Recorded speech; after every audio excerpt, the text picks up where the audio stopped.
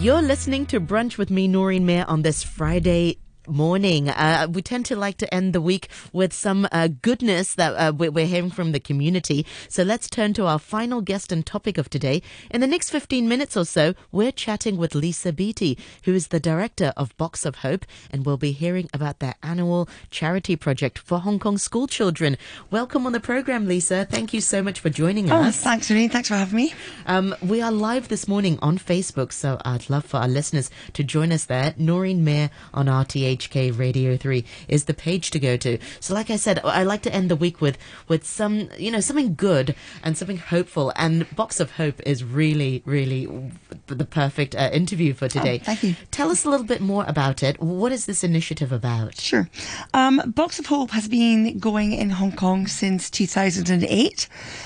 It was started up by two mums, Nicole Woodhouse and Harriet Cleverly, who really just had a strong desire to teach their children about child poverty, about how not every child has what maybe, their children had, in terms of opportunities, in terms of toys, in terms of just, things that are going on in their life. So they started up Box of Hope, and it really was quite a simple concept in that it started with school children creating box of gifts.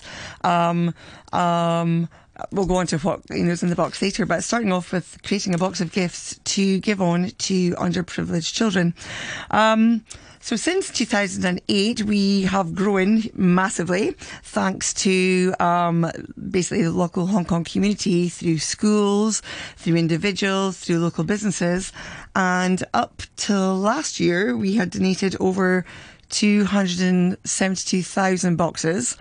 So last year we did over 33,000 boxes, and we hope to do about the same this year. So that'll take us over 300,000 boxes since 2008. We're quite lucky in that everyone looks forward to participating in Box of Hope. And, school kids love doing it. Last year, we had kids kind of, creating videos of, I'm now going to go and buy things for my Box of Hope. This is what's to go in it. This is what's not going to go in it. Every year we've had this, we're really lucky in that a lot of local businesses have come to us and said this is something we really want to do. And this year, one organisation said to me, Box of Hope has just become like a yearly tradition for us. All our staff look forward to it. They look forward to contributing, just giving something back to the community. So we do a lot of work in Hong Kong, but we also reach out to charities overseas. This year we're giving boxes to children in Hong Kong, and we liaise with the local charities here. Last year we worked with over 133 charities in Hong Kong, Cambodia, Vietnam and the Philippines. This year we are giving boxes to charities in Hong Kong, Philippines and Cambodia. Amazing. So what sorts of things go inside these boxes for the children? Yeah. So we have, each box comes with a sticker, and there's almost like a little shopping list, if you like, on the sticker, where, we ask for, kind of fun things like toys, activities, something sporty, like something to do. So sometimes people buy tennis balls, skipping ropes, and some stationery. Kids love stationery, stickers, colouring books, colouring pencils, sharpeners and erasers are also very important as well. But we also ask for some health and hygiene items as well, because these are things perhaps where families, maybe couldn't afford to buy for their children. So, we include essentials like toothbrush, toothpaste, soap. Washcloths are nice to have as well. And then we also put in, maybe not so fun, but everyday essential items like masks and sometimes small bottles of hand sanitizer. Yeah, for the boxes that stay in Hong Kong. So, and on the sticker as well, people get the chance to say whether they want to create their gift for a boy, a girl, or it could just be for a unisex box that could go to anybody. And we also have different age categories. So they can give to under twos. 3 to 6, 7 to 11, and then 11 plus. So we're finding now year on year that what we call our baby box category, so the under twos and also the teens are our two most growing age categories. So we mostly you find that people want to create boxes for, like I used to do this as well when I first started doing Box of Hope when my boys were in nursery. I created boxes for kids that were the same age as them. Yeah. But now, just because they're kind of the age bands, numbers in certain ones are growing so much, we try to, especially our corporate supporters, we ask them if they could create baby boxes or teen boxes. I think people sometimes quite like direction, and we have shopping lists to give people some ideas. Some guidance. Yeah, I mean, sometimes you don't know what teenagers especially like. for teenagers. I know that can be quite tricky. People are not always sure what to get. I think it's worth saying that one of the things that we do is, to us, it's very important to know that are we getting it right. So by that I mean is that, it's great for everyone to get involved and come to us and say, I want to create a box of hope. But we have to be very, very sure that we're creating the right gifts for the children that are going to receive them. Absolutely. Because, otherwise... You don't want to give them something that they might not be able to play with or enjoy. No, indeed. And so we make it a priority, our campaigns, run in November. So the boxes come to us during November and we check them, and then, they're packed into cartons and they're sent off to the charities to be delivered to the children. But we do make it our priority to follow up on the boxes just to make sure that the children who receive them like what they get. Is it appropriate in terms of their age? Is it appropriate in terms of can they use them? What do they do with them? And we had some lovely feedback last year. And we found that the children who receive the boxes feel respected. They're very happy to be thought of by others. They're very grateful and they love to share some of the items with their siblings, which is really lovely as well. And we found last year that, I guess it's just, the way things were last year for the teens, they love to get like school stationery. Sharpeners, you mentioned. It's so easy to give pencils, but not to... Yeah, you're right. I didn't even think of it until you mentioned it. I know. It's really easy. Every year we kind of put out a shout out on our social media saying we urgently need more erasers and more sharpeners, because sometimes it's just, small things you forget about. You're right, because it's so easy to give them lots of pencils, but then when they go blunt, you need some... Indeed. I've probably done that myself, actually. No, that's a very good tip. But I know we found last year that teens especially love stationery that they can use at school, and even like scientific calculators, which, can be $150, $200. But, for some people, might be an easy purchase, but for many people, that's, it's quite a tricky purchase, but the children need them for school. So no, we're really pleased to hear that.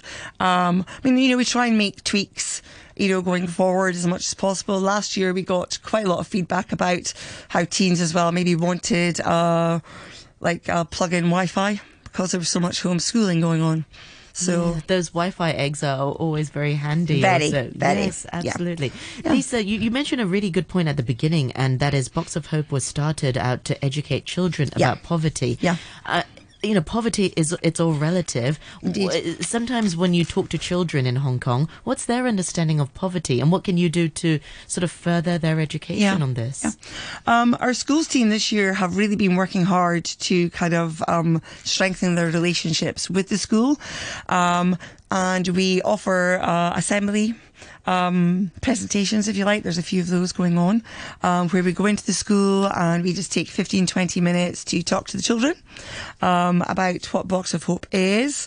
You're right, some of them don't really understand what poverty is, so we try to explain to them on a level that's suitable for their age and understanding what poverty is and how they can perhaps play their part in helping a child that's living in these really difficult situations. Because poverty exists in Hong Kong as well. There are very much so. Especially the pandemic has really. I mean, the wealth gap has always been big, but the pandemic has really made it grown. Yeah, indeed. And it's quite, in terms of us becoming further integrated into the schools community here, it's really encouraging to see that we're not just working with international schools, which we did in the past, but we're now working with more and more local schools as well, local kindies, primary schools, and secondary schools.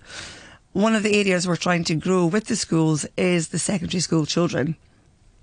And we've gone into some secondary schools, and some of their older pupils are taking it upon themselves to run the project for their school. Or some students who are studying for their IB can earn CAS points as part of their qualification for running the Box of Hope programme in their school. But I know we are next year looking to start up a schools education programme where we can work more closely with the schools and with their pupils. We've got all people from all languages and backgrounds on our team, so we're able to go in and present to schools in English and Cantonese and Mandarin, so that everyone can kind of hear the word, if you like, and get involved and support those children who really need it. Absolutely, and that's such a great way to sort of pass the baton, or to grow cohorts, because indeed. It's all very well if you go into schools, but if you can, foster a community within the schools themselves, then they can continue to educate, because poverty is around, and it does happen in Hong Kong. In terms of the operation of Box of Hope, I mean, how does it work?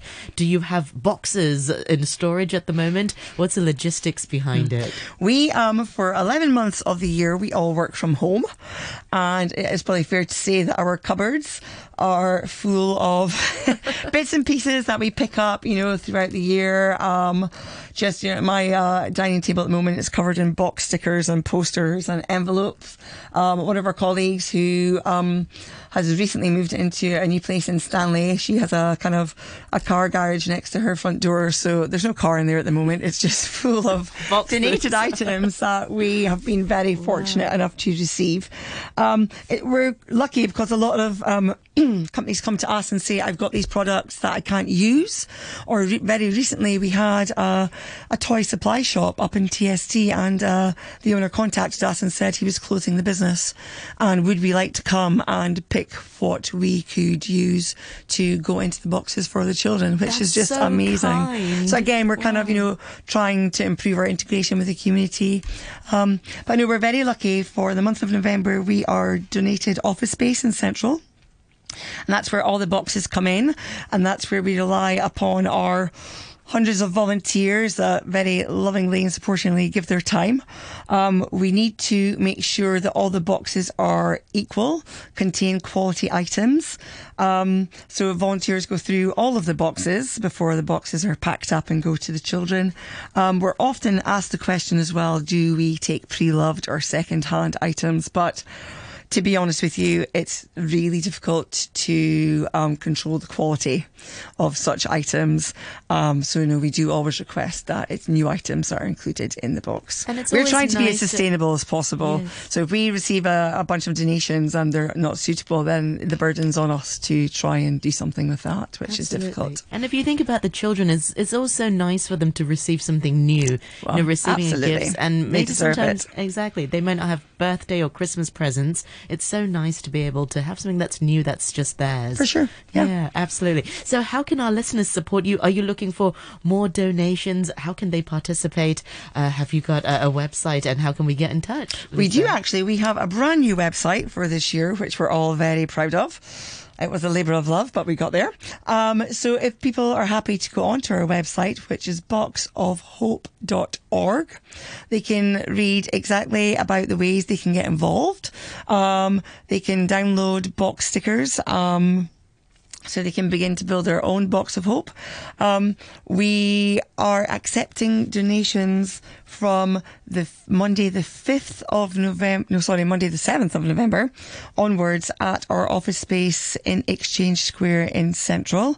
So if people... Where can we get those boxes then? From the website we can order in, or how? Well, no, we unfortunately don't provide the boxes. So we ask people to, maybe they might have an old, like an adult-sized shoebox in the house, at home somewhere. They might have like an old trainer box. So there's no standard size for the boxes? We do say an adult-sized shoebox, just to make sure. I mean, that's the size that tends to work best, so you can include everything that needs to go in the box. I mean, we get all shapes, sizes and sorts. We get tiny boxes and we think, wow, what's going to be in this one? Everything is in there, but there's a chance it might burst open. Or, we get huge, like larger boxes that, things just kind of rattle around a little bit. But something that we encourage as well is that you don't necessarily have to rely on a box. If you're looking to make your donation a bit more sustainable, you can, a reusable bag or a backpack or something that the child who receives can use it again. They can, make use of it as a school bag, or those drawstring backpacks. The kids love them. They're easy to carry around. So, yeah. Fantastic suggestions. Yeah. Lisa, I wish you all the best of luck, and I hope our listeners can support your wonderful initiative. Thank you very much. And keep us posted. I look forward to chatting to you again next time. Thank you so much. Thank you very much, Shireen. And that's Lisa Beattie, Director of Box